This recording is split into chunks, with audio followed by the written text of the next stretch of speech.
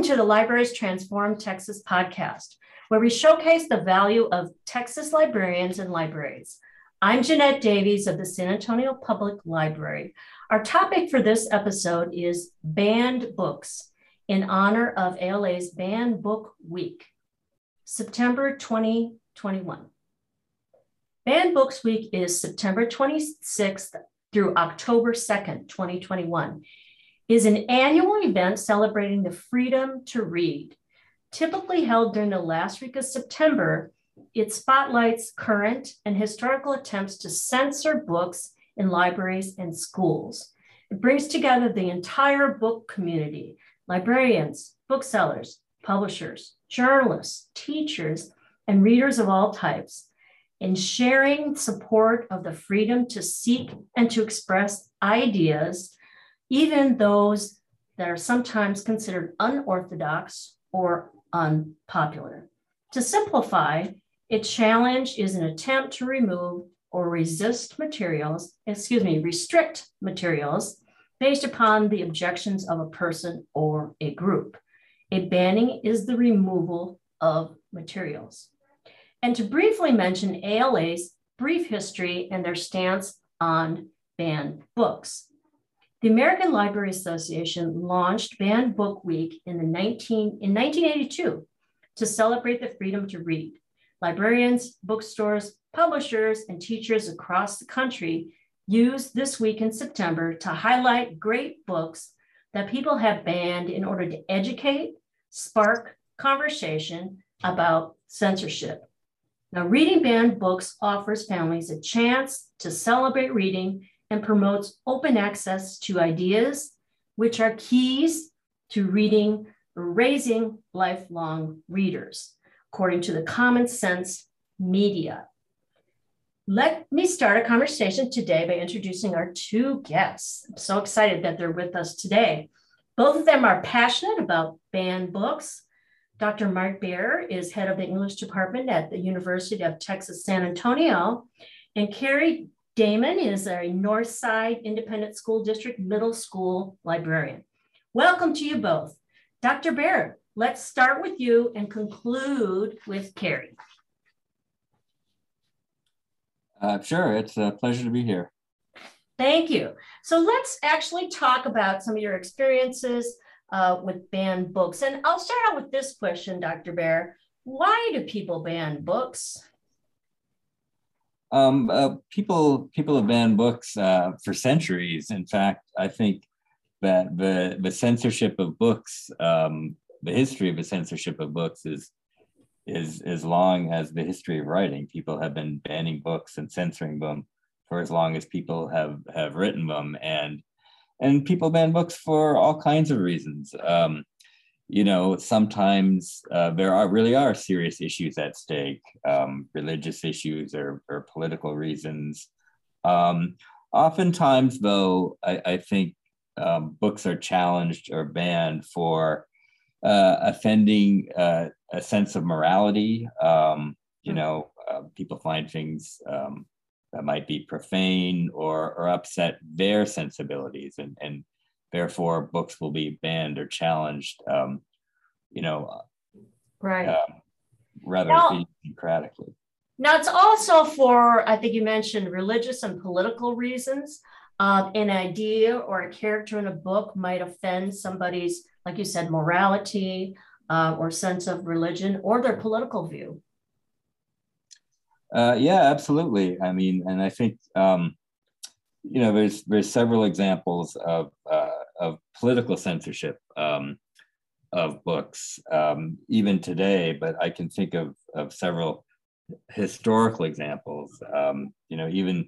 Even some of the books that are most taught, most read, most loved, some of the works of Shakespeare, in fact, were in fact censored. The example that comes to mind is Shakespeare's Richard II. Now, all plays of the period were required to be licensed by an official called the Master of the Revels, and he thought that Richard II, in depicting the deposition of a king, was a little bit too subversive because people might extract from usurping a historical king to possibly challenging the authority of the reigning monarch, Elizabeth.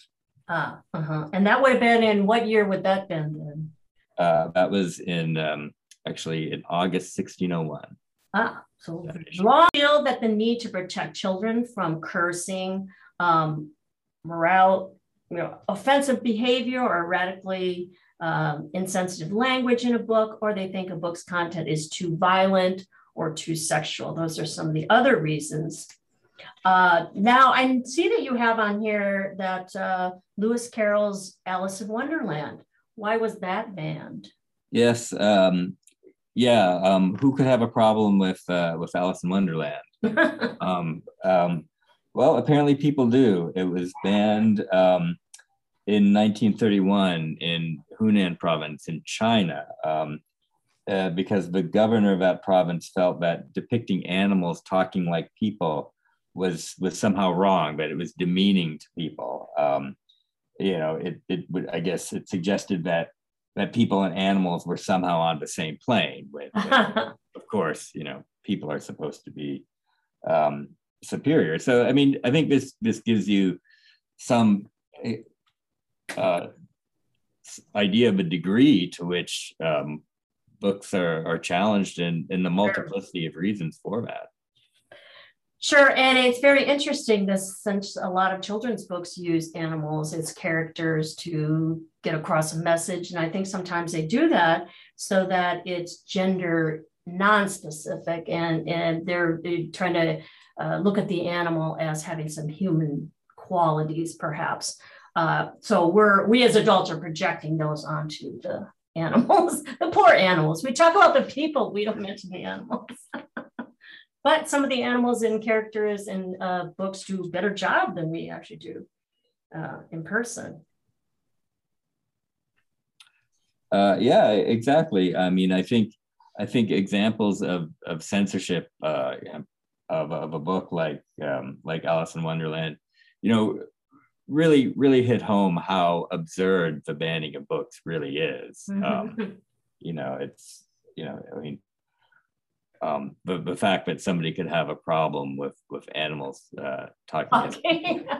Right. And of course, I mean, Alice in Wonderland is a fun, whimsical type book, and everybody interprets it differently. So I think we always have to keep that in mind when we talk about banned books, that everybody's interpretation of a book is different. And that actually is the exciting thing about all kinds of different books. So Dr. Brad, do you think that the reasons we ban books are simply idiosyncratic for no particular reason?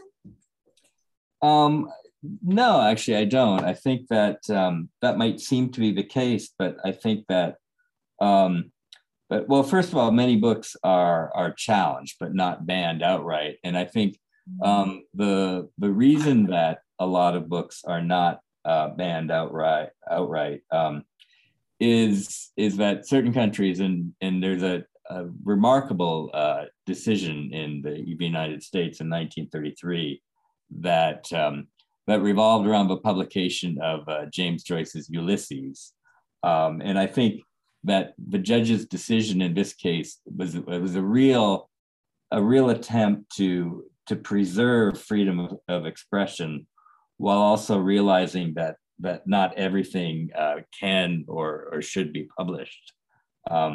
So I want to talk a little bit about the publication history of Ulysses and this remarkable court case, right? So right now Ulysses was written by James Joyce, a very popular Irish author. I don't know his time frame, but very popular author in Ireland. Absolutely, but not just Ireland, but the whole English-speaking world. And so Ulysses was eventually published in 1922, and well before the book was published, Joyce had a reputation. He had already written Portrait of the Artist as a young man. He was popular, and everybody knew that he was working on what would come to be known as his masterpiece.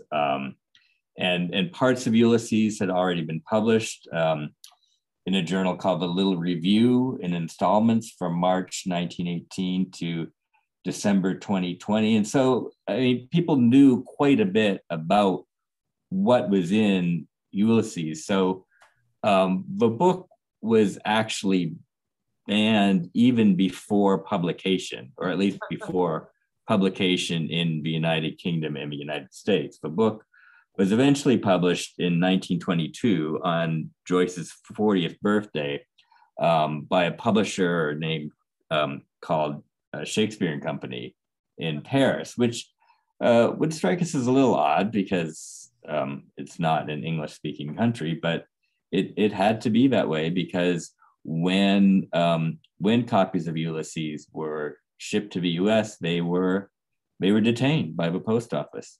Why was that, and what was their biggest objection to the book? Well, if you've ever read Ulysses, it's a pretty raw book, right? There's a lot of profanity, which today doesn't really doesn't strike us as that unusual. A lot of the fictional works we read do have a lot of profanity, but 100 years ago that was probably a bit different. But the main issue is obscenity. There is an instance in chapter 14 called the Nausicaa episode, where the book's protagonist, Leopold Bloom, is sort of standing behind a pile of rocks, and he's watching another character, Gertie McDowell, who's a teenage girl, and he's masturbating while he's watching her, and that was seen to be completely obscene and unacceptable for readers in the United States. Right. And so that if the book wasn't allowed to enter the United States, how are we able to read it today? Well, this comes to, I think, a broader issue about the censorship of books, and it was the decision to allow Ulysses to eventually be released and published in the U.S. So this, as you can imagine, there's a lawsuit that ensued. Joyce's American publisher was Random House, obviously a big publisher with immense resources. And right. So they took the government's decision to court. And as it happened, they had a rather favorable judge. The judge who decided the case was a guy named John Woolsey, who was a judge for the Southern District of New York, which encompasses New York City. Mm-hmm.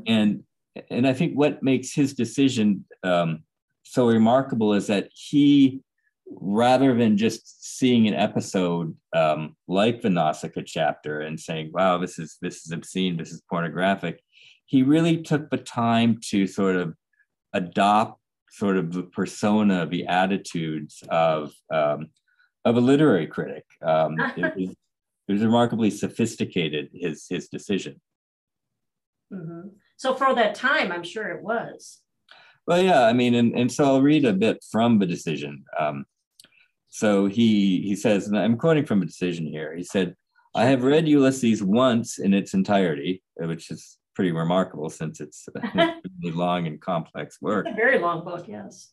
Yeah, and he says, "And I have read those passages of which the government particularly complained several times. In fact, for many weeks, my spare time has been devoted to a consideration of a decision which my duty would require me to make in this manner." And then he goes on to say, "Ulysses is not an easy book to read or understand." It's true about that. Yeah. But there has been much written about it, and in order to properly approach it, the consideration of it, it's advisable to read a number of other books which have now become its satellites. The study of Ulysses is therefore a heavy task. Many of my students will attest to that. But I think the key part of the decision is this. He says, "The reputation of Ulysses in the literary world, however, warranted me taking such time as was necessary to enable me to satisfy myself as to the intent with which the book was written. For of course, in any case where a book is claimed to be obscene, it must first be determined whether the intent with which it was written was what is called, according to the usual phrase, pornographic. That is, written for the purpose of exploiting obscenity. And so what he's doing there is not abstracting particular moments in a book, but actually considering its totality. And he realizes that the literary intent of Ulysses was such that that in spite of its unusual frankness, he says, that I do not detect anywhere the leer of the sensualist. Therefore, he held that it was not pornographic, and the last line of the decision is,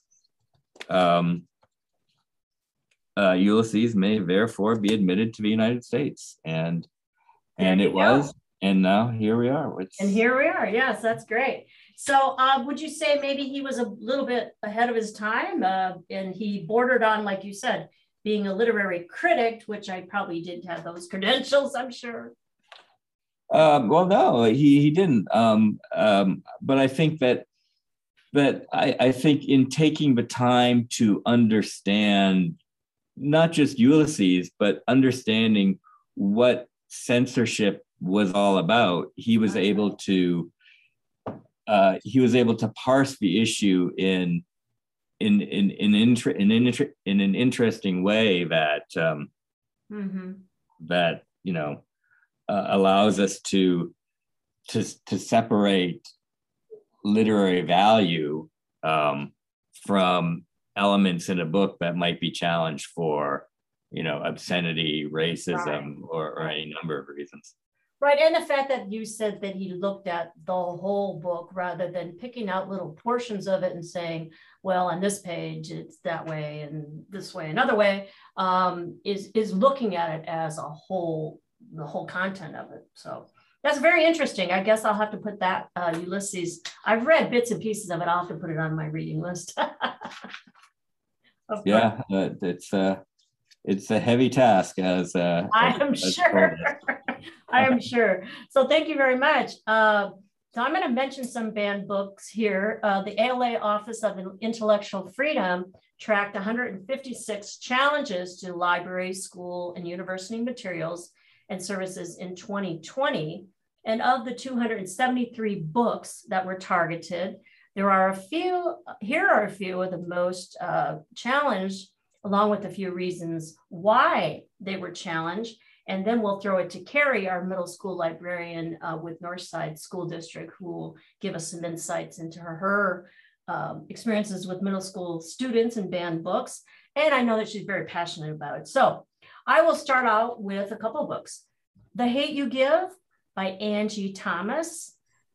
It was banned, reasons or challenged. Again, we need to say challenged for profanity. And it was thought to promote an anti-police message.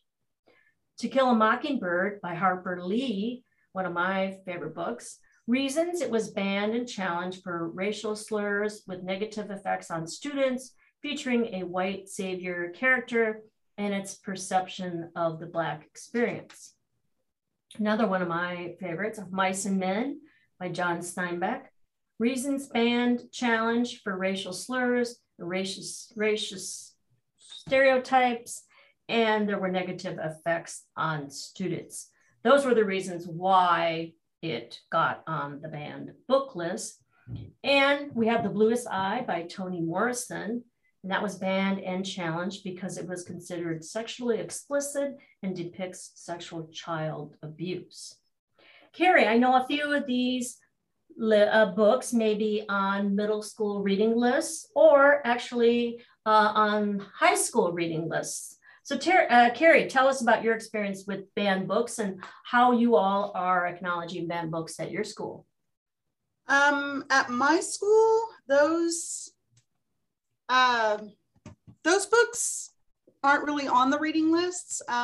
They're the perennial favorites. They get challenged a lot. Mm-hmm. But to speak to what Dr. Bayer said earlier, I think that parents who are trying to shield their children are very afraid of tough conversations and change, because these things have become politicized, like he was talking about. Right. That have been challenged the past few years. There's been a lot of LGBT that's been challenged. There's been a lot of books about white police officers assaulting Black teenagers, books about the history of racism in our country.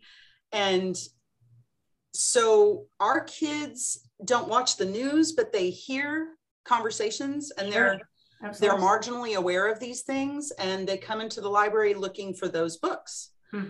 And so we, at my campus, we acknowledge Banned Books Week. Everybody calls it my High Holy Week. It's my favorite week of the whole year. I buy the t-shirts, I do the rah-rah. And, good for you. And we talk about it, at least with the 8th graders, I talk about it. I know some other campuses,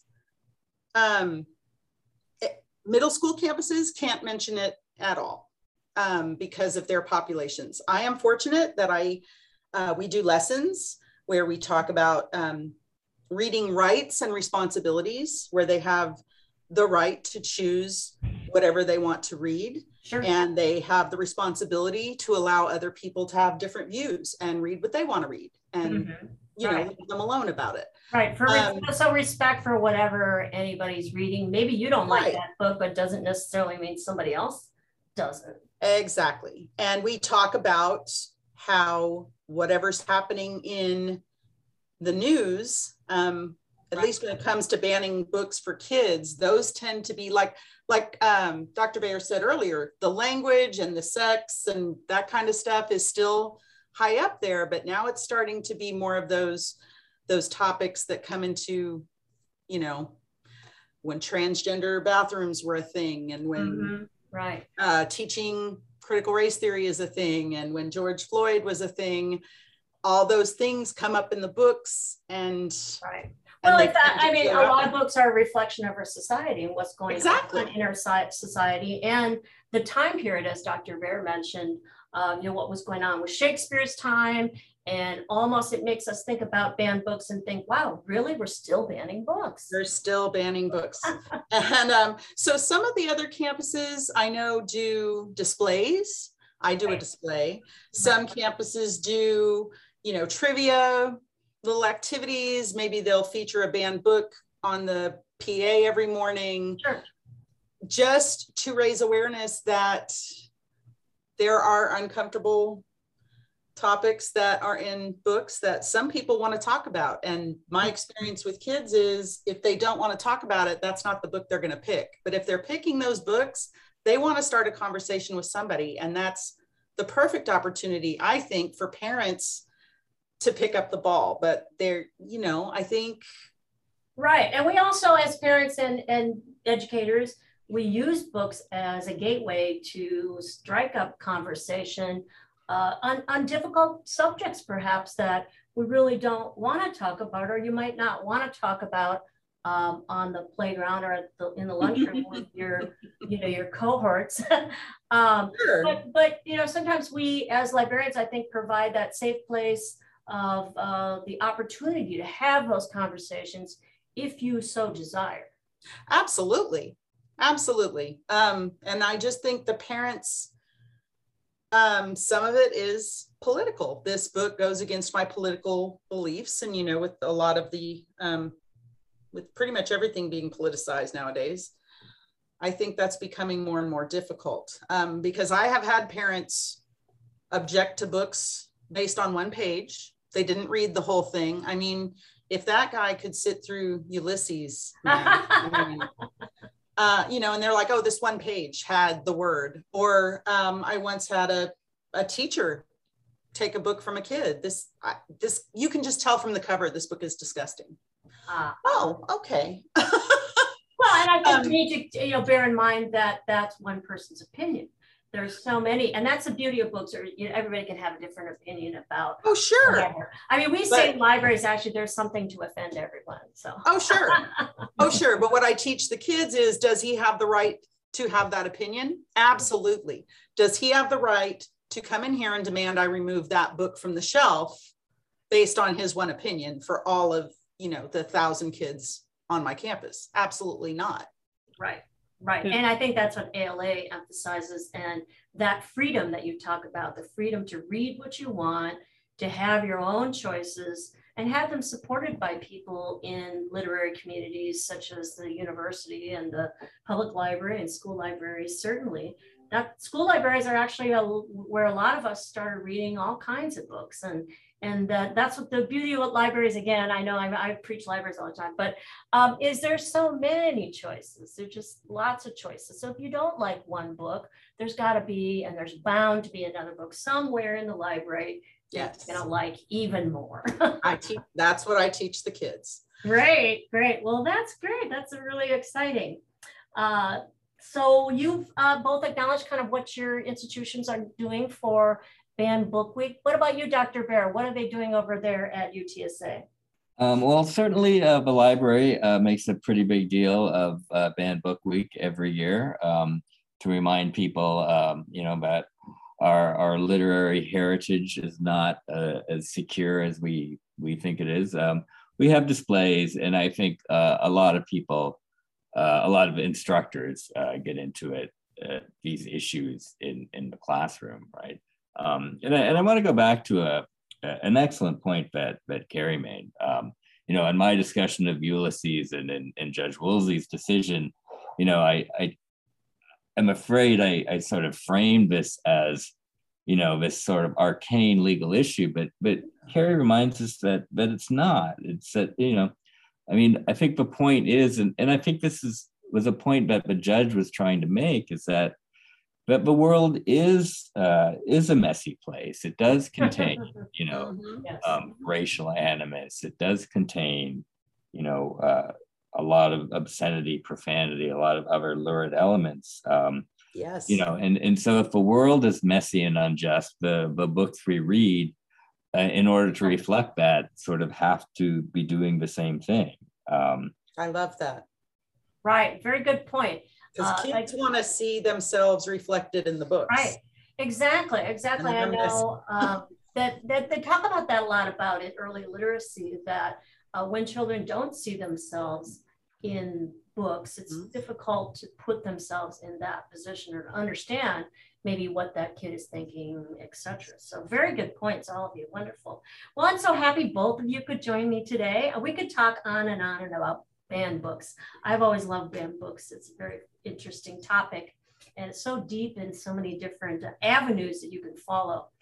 So thanks again for both of you for joining us today. And I'm going to wrap up by saying that the San Antonio Public Library community, along with libraries throughout the state of Texas and the country, and we like to think the world, plan to mark the occasion of Banned Book Week with library materials, displays, programs, etc. And you can check out the ALA's website, www.ala.org.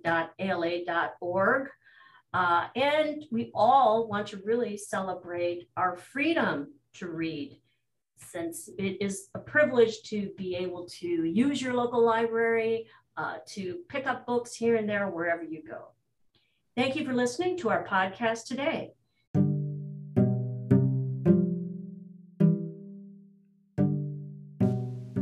Please join us for our next episode, where librarian Kate Sweeney interviews author Adriana Cuevas, the author of The Total Eclipse of Nestor Lopez. To learn more about the Texas Library Association, please go to www.txla.org.